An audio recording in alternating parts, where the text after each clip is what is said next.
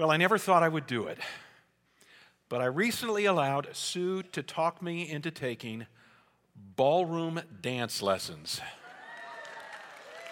Yeah, you ladies.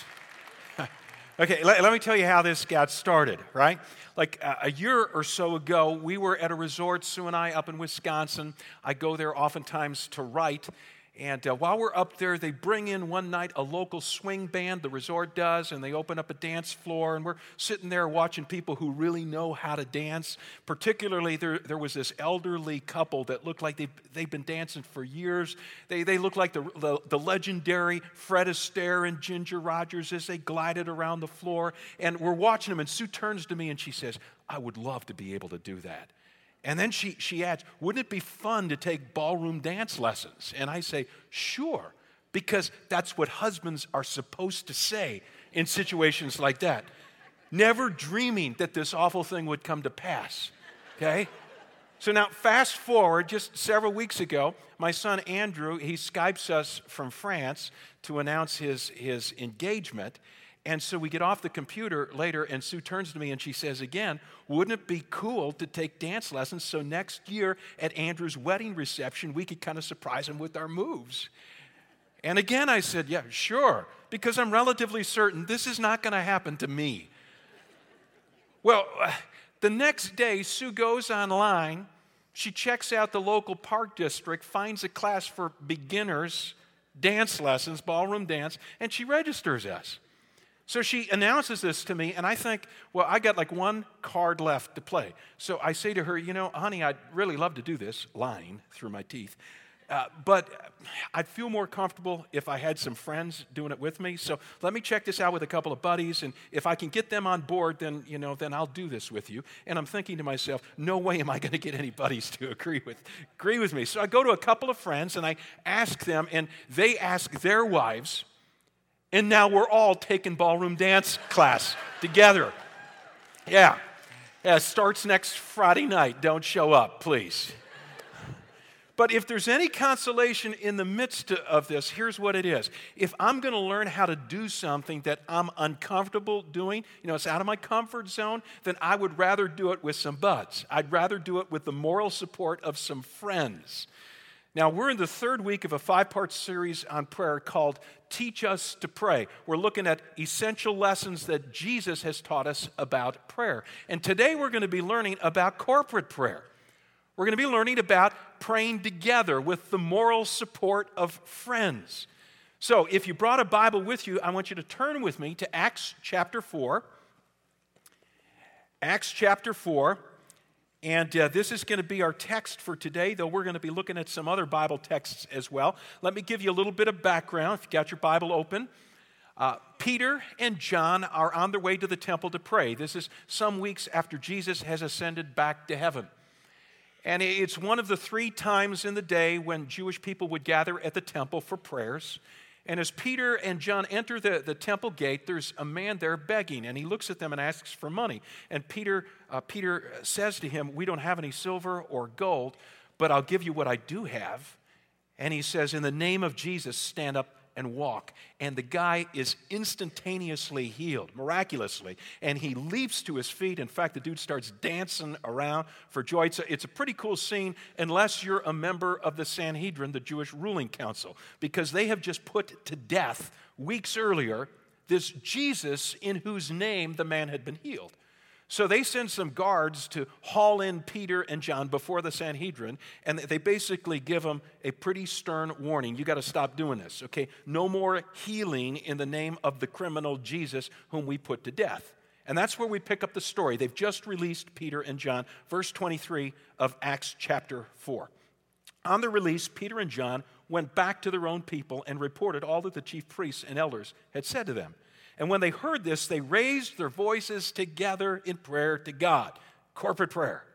"Sovereign Lord," they said, "you made the heaven and the earth and the sea and everything in them. You spoke by the Holy Spirit through the mouth of your servant, our father David, saying, 'Why do the nations rage and the peoples plot in vain? The kings of the earth take their stand. The rulers gather together against the Lord and against his anointed one. Well, indeed, Herod and Pontius Pilate met together with the Gentiles and the people of Israel in this city to conspire against your holy servant Jesus, whom you anointed. But they only did what your power and will had decided beforehand should happen. So now, Lord, consider their threats and enable your servants to speak your word with great boldness. Stretch out your hand to heal and perform miraculous signs and wonders through the name of your holy servant Jesus. And after they prayed, the place where they were meeting was shaken, and they were all filled with the Holy Spirit and spoke the word of God boldly. 3 observations in today's text about corporate prayer. If you haven't taken your outline out, I encourage you to fill it in as we go. Here's the first observation. Corporate prayer is a high priority for Christ followers. Okay, corporate prayer is a high priority for Christ followers. Now, go back to the text, look at the opening verses that I read to you a moment ago. Verse 23, on the release, Peter and John went back to their own people, reported all that the chief priests and elders had said to them, and when they heard this, they raised their voices together, say it with me, in prayer. No, say it with me means say it with me. Okay? Did you Bartlett and DeKalb and Blackberry Creek people do that? I hope so. Say it with me. They raised their voices together in prayer to God. Good job. A couple of words or phrases I want you to note in those 2 verses. First, in verse 23, Peter and John went back to their own people. Went back. The question I had as I read this is, where did they go back to? Now, this is where it's helpful to have an NIV study Bible with all those explanatory footnotes, because I looked at the footnotes for this verse, and it said with regard to went back, this probably refers to the same upper room where the apostles had met before and where the congregation may have continued to meet. Now, when you hear that, the same upper room, does upper room ring a bell in your mind? Now, what big event happened in the upper room? Shout it out. The Last Supper, of course. This is where Jesus met with his closest band of followers just hours before he was arrested and then later crucified. It took place in the upper room. Now, Bible scholars say this was probably the upper room of a home owned by the mother of John Mark. John Mark wasn't one of the original 12 disciples, but he was an early follower of Jesus. He was good buddies with Peter. In fact, later, based on the information he got from Peter, John Mark wrote a biography of Jesus that we have in our New Testament. It's called the Gospel of Mark. And his mom owned a house, and this is where Jesus' Last Supper took place and where believers continued to meet after Jesus ascended to heaven. Just a side personal note here. When I was in Israel with my family this last summer, I stood at the very location where John Mark's mother's house had once existed. Now, today, the house is no longer there. The 12th century Crusaders built a church there. But as I stood in the church, I thought, how cool is this? In this very spot, Jesus, the Son of God, met with his disciples and he broke bread hours before he went to the cross. And this is the same location, I reminded myself, where believers continued to meet together. They gathered together. And when they got together, one of their primary purposes was to pray. Now go back to verse 24. There's another word I want you to note here, and it is the word together in verse 24. They raised their voices together in prayer. Together just happens to be one of Luke's favorite words. Luke is the guy who wrote the book of Acts. In fact, he uses the word together 10 times. In the entire rest of the New Testament, it only pops out once. But together, Luke was big as he told the story of the early church. He wanted to emphasize togetherness. That's to be a mark of Christ followers. Togetherness. Now, for just a moment here, I'm going to take off my preacher hat. I'm going to put on my meddler hat, okay? So take this with a grain of salt. But it occurred to me this would be an appropriate time to say a word about togetherness here because it's a high value for us at Christ Community Church. When we gather at our weekend services, one of the things we want you to experience is togetherness. Now, in St. Charles, we've got an auditorium of 2,000 seats, 1,500 seats on the main floor. And so one of the things we try to do to enhance, to foster the togetherness is when the service begins, we rope off the back rows because we want to force you to move down and in. We don't have to pull this at the regional campuses, by the way. If you're at a regional campus, we just fool you in another way. We set up so many chairs at the beginning of the service, and then as people continue to come, we add rows to the back. But we can't do that in St. Charles. The seats are stationary, and so it's important for us to kind of move you in this direction so that you'll experience some togetherness and so that the people who arrive late don't have to be ushered right to the front of the auditorium and crawl over a bunch of people. I had that happen to me last summer. My family was on vacation, and we decided to go to church together, and all I had was vacation clothes. So I show up in shorts and flip-flops, which at Christ Community, that's not a big deal. But in this church I walk in, there's a choir in robes, an organ with the pipes up at the front.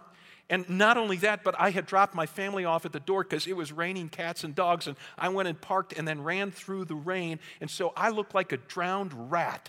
And every back row is filled, so the usher walks me to the front of the church in squeaky flip-flops. Squeak, squeak, squeak, squeak. I never want to show my face there again. Okay, so one of the things we do is we kind of put the press on you to move down and in for togetherness' sake. Which means that, one of the hardest jobs, one of the toughest ministries in this church, it's not traveling on a Go Team to Bangladesh, no. It's not parking cars in sub-zero weather, no. It's not working with crying babies in our nursery. It's ushering. Okay, I think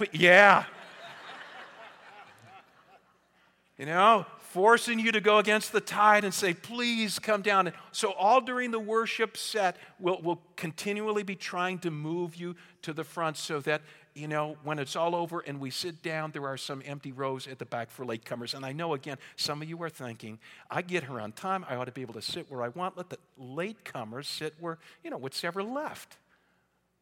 You are thinking that, aren't you? Because you're wired just like me.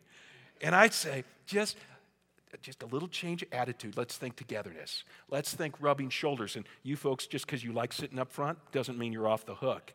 See, my challenge to you to make this a togetherness place is to make sure before and after services you're learning names and you're greeting people and you're making this feel like family. Every week before our service begins, I pray, God, take this crowd and make them a family. Togetherness. You get it? Good. And you don't hate me for saying that? Yeah, some of you do. But okay. Now, I want to go back to the togetherness word in Acts chapter 4 because I want you to see it's not just togetherness for the sake of togetherness. Okay? It's togetherness for the sake of prayer.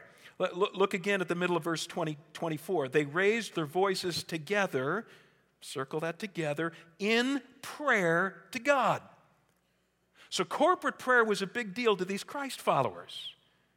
Now, please understand, it wasn't because they couldn't pray on their own in their own homes. It was because prayer is something that God wants believers to do together, to do corporately, as well as individually.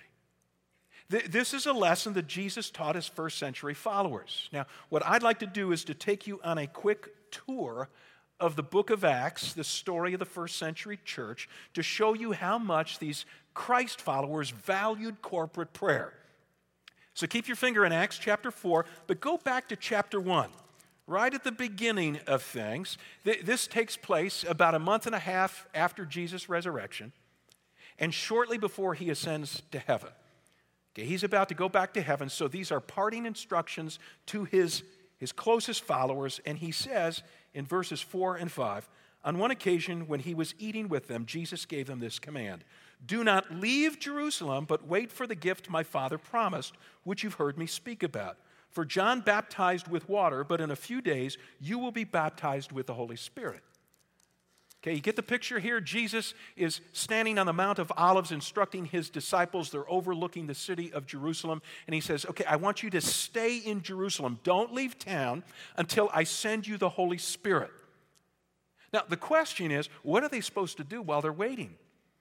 Now, Luke doesn't tell us what Jesus said in this regard, but we could surmise that Jesus had some specific instructions to give them what to do with their waiting time because of what specifically they went back to Jerusalem and did. So drop down to verse 12 of chapter 1. Let's continue the story. So they returned to Jerusalem from the hill called the Mount of Olives, about a Sabbath's day walk from the city. And when they arrived, they went upstairs to the room where they were staying. Upstairs, the upper room. We got it popping up again. There was a place where these believers could gather together, a set-aside venue where they could experience togetherness. And what did they do when they were together? Those present were Peter, John, James, the other disciples are mentioned. Verse 14, they all joined together. There's our together word, circle it, constantly in prayer, along with the women and Mary, the mother of Jesus, with his brothers. And in those days, Peter stood up among the believers, a group numbering about 120. So there's about 120 Christ followers at this point. And what are they doing as they wait for the promised Holy Spirit? They are gathering together for the purpose of prayer. They're praying together. In fact, the word here before prayer is constantly, which underscores my point that this was not a sporadic activity of the early church. This was something they did with frequency, with regularity. It was a high priority of these Christ followers to get together as a group and pray. Okay, that's Acts chapter 1. Go over to Acts chapter 2. Okay, Acts chapter 2, the very next chapter, begins, verse 1. When the day of Pentecost came, they were all, say it with me, together in one place. Oh, this one place keeps popping up too. They're back at their favorite locale and they're together. They're together. Now, again, Luke doesn't say here what they're doing, but in the earlier chapter, he had said that whenever they were together at their hangout, they prayed constantly. So we could assume they're praying here. What happens as they're praying? Verse 2. Suddenly a sound like the blowing of a violent wind came from heaven, filled the whole house where they were sitting. They saw what seemed to be tongues of fire that separated and came to rest on each of them. All of them were filled with the Holy Spirit and began to speak in other tongues as the Spirit enabled them. Now let me paint the picture a little more fully here. This is the birth of the church, friends. This is a huge, huge event. Okay, this is the outpouring of the Holy Spirit, Jesus sending the gift he had promised. And it happens in Jerusalem to these 120 Christ followers at a time when there is a religious celebration going on in town. So there are thousands and thousands of people from all of the surrounding countries and people speaking a variety of different languages. And so the Holy Spirit falls on this group of Christ followers and they're suddenly able to communicate in other languages the good news about Jesus. And we're going to see in just a minute, 3,000 people that day in Jerusalem become brand new Christ followers. What launches all this? What launches the birth of the church, the pouring out of the Spirit of God, an evangelistic event where 3,000 people trust Jesus in one day? A prayer meeting. A corporate prayer meeting is what gets this thing kicked into high gear. Okay, what do you do with all these brand new believers? Drop to the end of the chapter. Go down to verse 40. We pick it up at the end of Peter's sermon. This is the sermon. He goes out on the streets of Jerusalem and he's preaching at the top of his lungs, and he concludes with many other words Peter warned them, and he pleaded with them, save yourselves from this corrupt generation. And those who accepted his message were baptized, and about 3,000 were added to their number that day. Okay, this is better than any wow weekend at Christ Community Church. 3,000 brand new believers. What do you do with all these baby Christians, so to speak? How do you mature them in the faith? Look at the very next verse. They devoted themselves to the apostles' teaching, to the fellowship, to the breaking of bread, and to prayer. 4 activities that they taught these new believers that were an essential part of their spiritual growth. Please note they're all corporate activities. Listening to the apostles' teaching, gathering together to hear God's word taught. Fellowshipping, which means hanging out with each other. Breaking bread, which is just another way to say celebrating communion. And prayer. And by the way, the English translation's a bit deficient here because the literal Greek reads, and the prayers.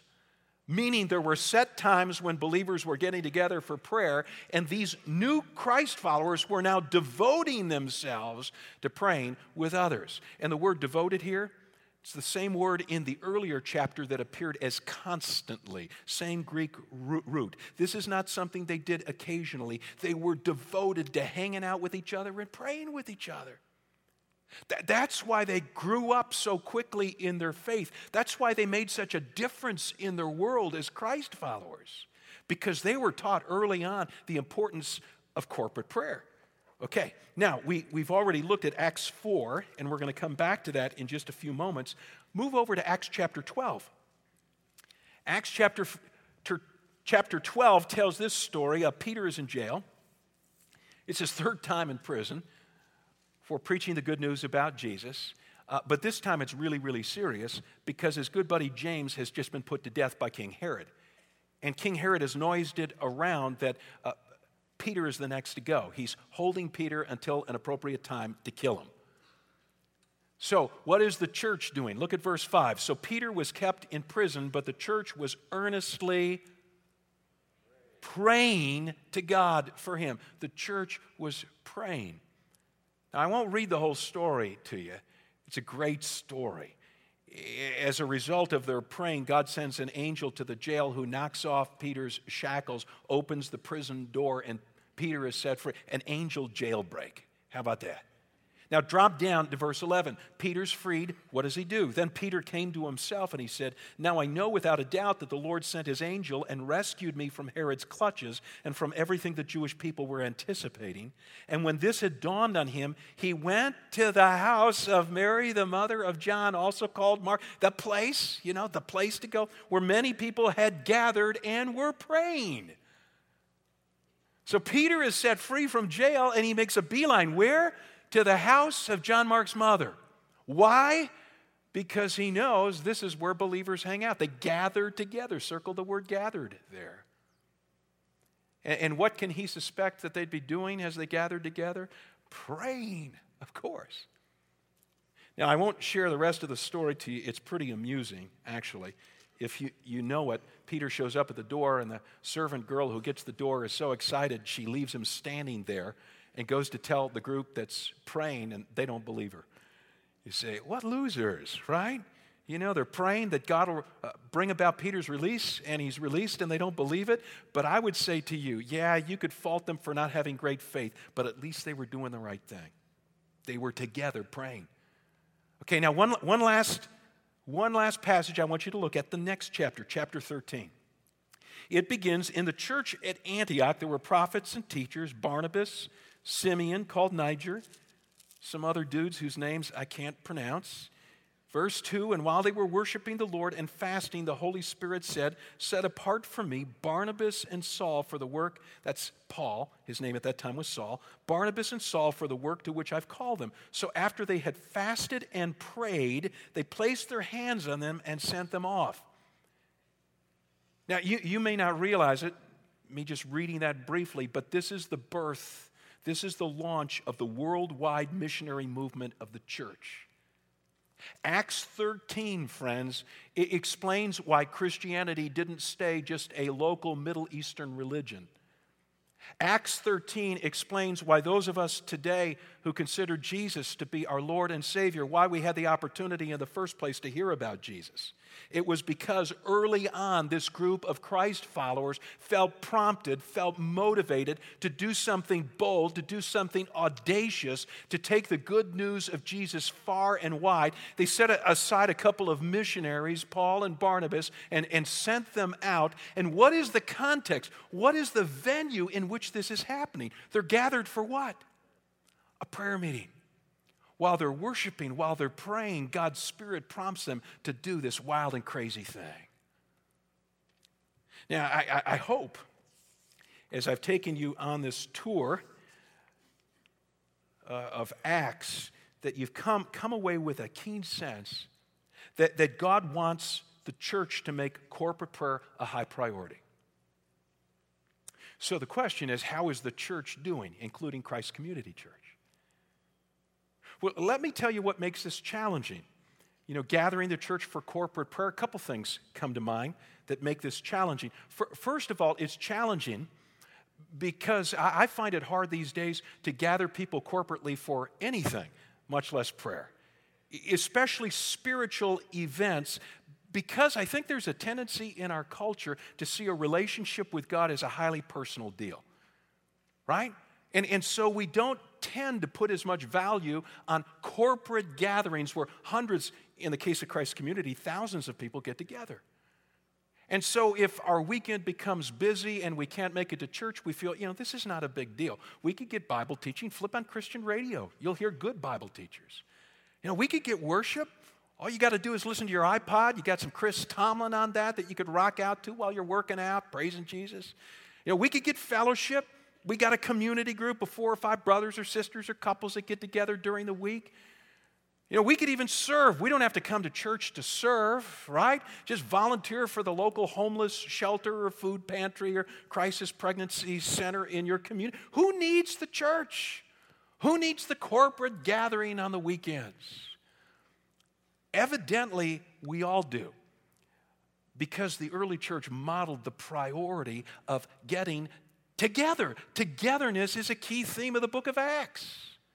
There's just something about hundreds and thousands of people getting together. In fact, it's not just modeled, it's actually commanded in Scripture. The writer of Hebrews puts it this way. This is Hebrews 10, verse 25. It says, "Let us not give up meeting together as some are in the habit of doing, but let us encourage one another." The writer of Hebrews commands us, don't stop, don't miss your corporate gatherings, because they're moments for encouragement. When you draft behind a multitude of people who are headed in the same Godward direction, who are worshiping together, who are digging into God's Word together, who are praying together, oh my goodness, it encourages your spiritual life like nothing else. So one of the reasons I think it's hard to do is to get people together for corporate prayer is we don't always see the value of corporate gatherings, but we should. The second reason I think it's hard to gather people for corporate prayer is we tend to see prayer as a private deal. One of the books that I was reading this summer in preparation for this series is called The Power of Praying Together. Now, the book as a whole was not a scintillating book, but there were 2 surveys in the book that really struck me. One of the surveys, according to this survey, I think it's 9 out of 10 people in our country surveyed say that they pray on a semi-regular basis and that they've seen answers to their prayers. It surprised me. I thought that's good news. A lot of people out there praying. They even say they've seen God respond to their prayers. The second survey struck me even more. 62% of the people who say that they pray never pray with others. So they're praying, but the husband's never praying with his wife. The mom and dad are never praying with their kids, maybe saying grace at mealtime, but that's about it. 62% of the people who say they pray, they're never praying together in a community group. They're never gathered in a corporate setting and engaging in prayer. Never. Now, I know that praying out loud in a group is a threatening thing. That's why we put together that video before the sermon. We knew it would relate to so many of you. But I just want you to trust me when I say that if you'll ask God for the courage to break the ice and do this thing, it will transform your life. Husbands, when you start praying with your wife, it'll make an amazing difference in your marriage. Parents, when you start praying with your kids, gathering them to pray, when you start praying in a community group, in fact, let me just say, I think a community group is the best place to learn how to pray. I'm speaking as a guy, and you might not all feel this way, but I just think it's easier to pray with 6 other guys who are struggling to find the right words than it is even to pray with your own wife sometimes. And so let me say to the 400 and some community groups represented here, the leaders of those groups, make sure that you reserve time in your group for everybody to pray. And keep in mind that if your group is 8 or 10 strong, that's a bit intimidating. So you might want to break it up into groups of 3 when you go to prayer, because a community group is just a great place to learn how to do it. You know, this last week in my men's community group, one of the guys in the group told us about the double whammy that had occurred in his life the previous week. His son-in-law had been killed in an automobile accident. He was going out to California for the funeral. And the same week he discovered his own cancer, is inoperable. And it is a thing of beauty to watch a group of guys who are not the most articulate in the world, but you don't have to be eloquent. Just gather around this bud and pray. So I can't encourage you enough. High priority, corporate prayer to make it happen. You get it? Good. Let's move on to my second observation from Acts chapter 4 about corporate prayer. Second thing I want to observe is this. It goes hand in hand with worship. Okay, corporate prayer goes hand in hand with worship. I want you to go back to verse 24 that I've already read once. Let me read it again. When the believers who were gathered together, when they heard this, when they heard Peter and John's report, they raised their voices together in prayer to God. Now this is their prayer. Sovereign Lord, they said, you made the heaven and the earth and the sea and everything in them. What an interesting way to begin a prayer, with praise and adoration and worship. And you know what? There are a lot of prayers recorded in Scripture, and if you trace them through the Bible, you'll find that many of the prayers in Scripture begin with praise and adoration. You know, I think of the time in 2 Kings 19 when King Hezekiah is being besieged in his capital city of Jerusalem. The wicked Assyrians, led by the general Sennacherib, are banging at the door with their battering rams. And Sennacherib sends a letter to Hezekiah saying, give up, okay, surrender. And what does Hezekiah do? He retreats by himself and he prays. And here's how his prayer begins. 2 Kings 19, verse 15. Opening words of his prayer. O Lord God of Israel, enthroned between the cherubim, you alone are God over all the kingdoms of the earth. You have made the heaven and earth. You know, when I read that, I think to myself, if I had been in Hezekiah's sandals, not shoes, if I'd been in his sandals and the Assyrians are at my gate, my prayer would have begun something like this. God, help! You know? But not Hezekiah. He begins with adoration and praise, like these early Christ followers. Sovereign Lord, the first words out of their mouth. Sovereign comes from the same Greek word that we get our despot in English from. Yeah, a despot is a leader who has complete control. In fact, oftentimes the word despot is used negatively. It's used to speak of a tyrant. But these guys are praising God as a benevolent tyrant who is large and in charge, which is really important at this point in their lives because they're under persecution and they need to know God's got their back. And so they begin with praise and worship and adoration, sovereign God. And then the prayer continues. Dr. John Stott, who is a world-renowned Bible teacher and pastor, wrote a commentary on the book of Acts. He says they praised God along 3 lines in this prayer. First, they praised him as the God of creation. And you see that in verse 24 that I just read to you. In fact, if you got your Bible, circle the verb made. They say to God, you made the heaven and the earth and the sea and everything in them. You are the God of creation. Go down one verse, verse 25. Circle the verb spoke. You spoke by the Holy Spirit through the mouth of your servant, our father David. He's the God of revelation. They praised him that he's not a God who plays hide and seek with his followers. He chooses to divulge his plan for our lives, to tell us about who he is in the pages of his word. He's the God, praise him, the God of revelation. And then drop down to verse 28. They say, the people who put Jesus to death, they say in their prayer, they did what your power and will had decided beforehand should happen. Circle the verb decided. God's the God of history. So these believers begin their prayer with worship. They say, God, you're the God of creation. God, you're the God of revelation. God, you're the God of history. You made, you spoke, you decided, and things happened just as you planned. Praise you. What I want to underscore here again is that corporate prayer and worship go hand in hand with each other. This is why we do so much praying in and around our weekend worship services. You might not know this, but before we ever open our doors at our 4 campuses, we've put in some good time praying. In fact, we stop our rehearsing. All music comes to a halt 40 minutes before our services begin, and for 20 minutes we pray, and then 20 minutes early we open the doors.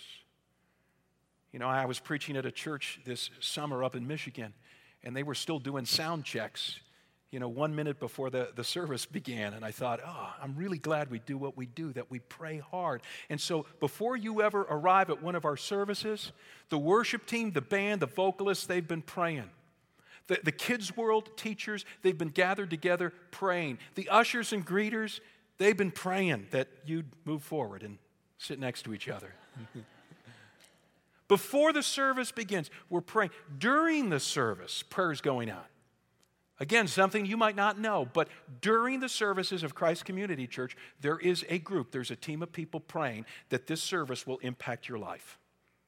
At all of our campuses, we've got teams praying. Now, what we try to do is the team is a community group, and we ask every one of our 400 community groups to sign up for 1 service or 2 services over the course of the year where they'll gather together and they'll be the prayer team praying for God's impact on the service. And then during the service itself, we interrupt worship. We stop singing and we do as we did today. We have a time of prayer. Sometimes it's prayer of confession or prayer of thanksgiving or prayer for loved ones who don't know Jesus, whatever. And then when we do communion, the traveling communion, where we get on our feet and we're served communion, we're able in St. Charles to come up to prayer kneelers and kneel. And at all of our campuses, there are people at the sides ready to pray with you during the communion as the service is going on. And then after the service, at all of our campuses, we have prayer teams ready and willing to pray with you. Corporate prayer is so critical to us. The campus pastors are going to be right up front, as Sue and I will be after today's service in St. Charles, ready to pray for you. Sue and I are usually the last people to leave the auditorium because we're not going to leave until everybody who wants to be prayed for is prayed for. So we just want to underscore the importance of wedding together corporate prayer and worship services. And that's not the only place we put the two together. 3 times a year, we do what we call an Ignite service of praise, worship, and prayer. And our next one is on September 30th, Sunday night, September 30th. And I would love to have you there. And sometimes we do this at all 4 campuses, and sometimes we get all 4 campuses together in one location. Let me give you a quick recap of how we came about doing this service. See, we used to do 2 special kinds of services every year, several times in the year. We would do a worship service, strictly worship, and we would do a prayer service, strictly prayer.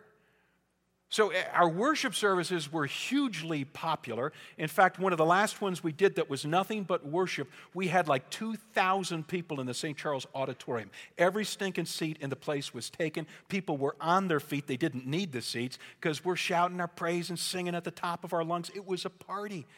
Now, during that same period where we had 2,000 show up for worship, we had a prayer service and 250 people showed up. And those are the kinds of things that cause pastors to lose sleep at night. Because I'm thinking to myself, God, what happened to the 2,000 worshipers when we went to pray? Because I know when we sing, when we worship you in song, we're often saying, you mean everything to me, and whatever you ask me to do, I'll do it. And he says, okay, one of the things is corporate prayer. Oh. So I was the booger who changed this all out. So you could blame me. I came to our staff and I said, you know what? I think the day of doing 2 separate services is just wrong. Based upon what the church did in the book of Acts, we ought to put worship and prayer together. And so we put the 2 together in an Ignite service 3 times a year. What's happened? Well, the last time we did Ignite, we had 700 to 800 people show up.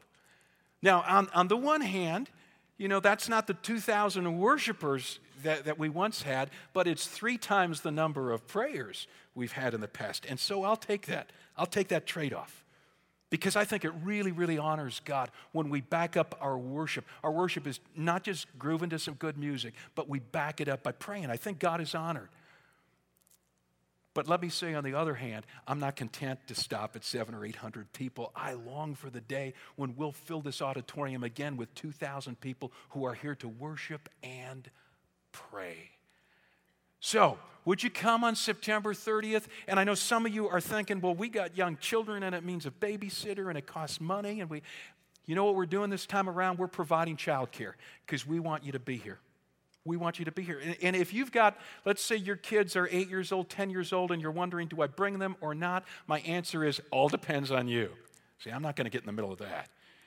Some of you, your 8 or 10-year-old is ready to pray. And you would just love to kind of have them under arm, have them with you, have them part of this whole thing. It's just an hour and a half long. We do 2 15-minute segments of prayer. That's it. The rest is worship. And again, it's a pretty rowdy praising God time. And if your 8 or 10-year-old would love to participate, then by all means bring them. But if you're thinking to yourself, they would do nothing but wiggle and distract me, and I'm kind of new to this whole thing, I would just rather be with other adults praying, then by all means come without your kids. This is such an important thing for us to do, to wed worship and prayer, to make this a high priority of our church. I hope you'll set aside September 30th to sweeten the deal. We're going to be praying for 2 important things during those 2 15-minute segments. We're going to designate one of those 15-minute periods to pray for our country. How many of you think our country could use prayer about now? Yeah. The second thing we're praying for, in the second set, we're going to be praying for marriages. Because this is a huge emphasis of ours this fall. We're doing a series. Our next series is on married life. We have Married Life Live, a workshop for couples who want to get better at doing married life together. We've got counseling offered people here. We encourage people to do the Family Life Weekend Away together to bolster their marriage. And if you're thinking, well, I'm single, I'm a high school student, this doesn't relate. Oh, it relates. Because you want to live in a community, you want to live in a country with strong families. So even if you're not married, I hope you'll come. You'll help us pray for married couples. One other thing to sweeten the deal. 3 of our international partners are going to be there that night of September 30th. Shadonke Johnson of Sierra Leone and Ben Butler of Nicaragua and Hubert Morquette of Haiti. They're all going to be here. And when the whole thing's over, we're going to do some rugby scrum praying around these guys, just kind of laying hands on them, gathering around and sending them out, leaving them really encouraged. So September 30th, I hope that you'll plan to be here. Now, one last thing that I observe in Acts chapter 4 about corporate prayer. It unleashes God's power in a church. It sets God's power to work in a church. Let me reread the closing verses of this scripture to you. I get goosebumps when I read verse 29 and following. This is the end of their prayer. Now, Lord, consider their threats and enable your servants, enable us to speak your word with great boldness. Stretch out your hand to heal and perform miraculous signs and wonders through the name of your holy servant Jesus. And after they prayed, get this, after they prayed, the place where they were meeting was shaken. Can you just feel the tremors, kind of an earthquake type feeling? They were all filled with the Holy Spirit and spoke the word of God boldly. Let me just remind you, friends, from our quick survey of the book of Acts of what happened when the church gathered and prayed. See, minutes after Jesus left the planet, they immediately went to a venue, a location set aside where they could gather, and they began to pray. And like a week later, what happens? The Spirit of God is poured out. 3,000 people come to know Jesus that day. Because these believers prayed. They got together and they prayed. In fact, that's Acts 2. We're in Acts 4 today. I didn't read this, but elsewhere in Acts 4, Luke tells us that by this time, the group of 3,000 has grown to 5,000. And Luke says, oops, I just mean men. 5,000 men. Now you add the women and children. We probably have, in the course of 2 chapters in the book of Acts, the church growing from 120 to 3,000 to probably 15 to 20,000 people because the power of God had been unleashed through prayer. And it doesn't end there. All these believers, one of the first things they're taught to do is get together with other believers and pray. And that's making them champions for Christ now. That's making them killers for the kingdom. That's making them strong believers who go out and change their neighborhoods and workplaces and families and so on because they've learned how to pray.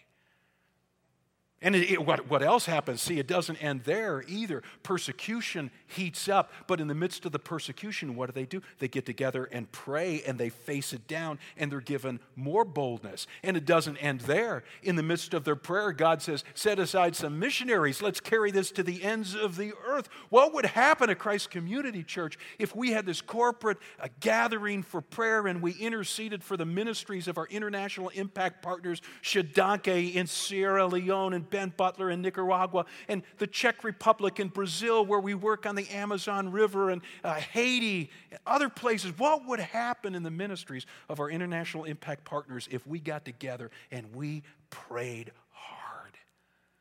See, I don't know, I would love to see God's power unleashed at Christ Community Church. Would you? Would you? Would you? And let me tell you what sets it loose: corporate prayer. Corporate prayer. And so, in closing, one last appeal. September 30th, set it aside. Let's rock this house. Let's shake the place. Let's turn the power of God on by praying together. And furthermore, there's a wall. As you leave the St. Charles Auditorium, the wall is on your right. I'm not sure where it's at the regional campuses, but when you leave each of our auditoriums, our 4 auditoriums today, you will see a sign up for 24/7 prayer. Because Ignite launches a week of prayer, we try to keep prayer going nonstop during that week. So we ask people to sign up for a 30-minute segment. Some of you will sign up for a middle-of-the-night segment. You'll set your alarm. You'll get up in the middle of the night. We give you what to pray for. We print out a little book that covers details, bullet points of things you could cover in your prayer. And we try to keep prayer going, a wave of prayer hitting God's throne for a week solid. So if you've not signed up for that yet, you'll see my name up there. I signed up right away, trying to be a good role model here. So go over there afterwards and sign up for a segment of prayer. Let's see what God does as we pray together corporately. Stand together with me.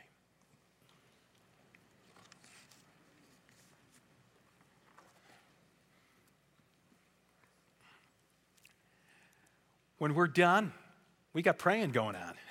So if you could use some prayer, the prayer team will be on the far side of the aisles, and Sue and I will be down front. Father, as we close in prayer, I pray that you will move us through what we just read. Let it leave a mark on us. For those of us, God, who it just terrifies us, the notion of praying out loud in a group of people. Because your early church did it, because we see it modeled, we know this has got to be a good thing. And so by faith, we're going to step out. We're going to do something risky, dangerous. We're going to pray out loud. We're going to gather with our community group and pray. We're going to come on September 30th. God, move us to pray together. Husbands and wives, may this be a week, Lord God, when they break the ice, when before the day's out, husbands and wives turn to each other and say, hey, honey, let's pray. Or prayer is introduced to family life, not just to say thanks for the meal, but hey, let's pray for other stuff going on in our family. God, I pray that we would be a praying church, praying corporately. And God, for those on the outside looking in, my prayer this week has been, help me not to scare anybody away who's still investigating the faith. And they're thinking, now, you guys are crazy. And we are. We are, Lord. We're crazy about you. We want the world to know. But I just pray that those who are still on the outside looking in would say, but you know, it's a good kind of crazy. And I'd love to be part of a group that's passionate like that. And so I pray that even now, as I close in prayer, you'd whet the appetite of those who are still investigating to say, I want to know Jesus in that way. And may this be the day when they surrender their lives to you and say, I'm in.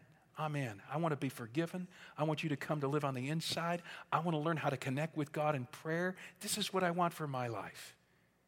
And we pray all of this in the matchless name of our Savior, Jesus Christ. And everybody said, Amen.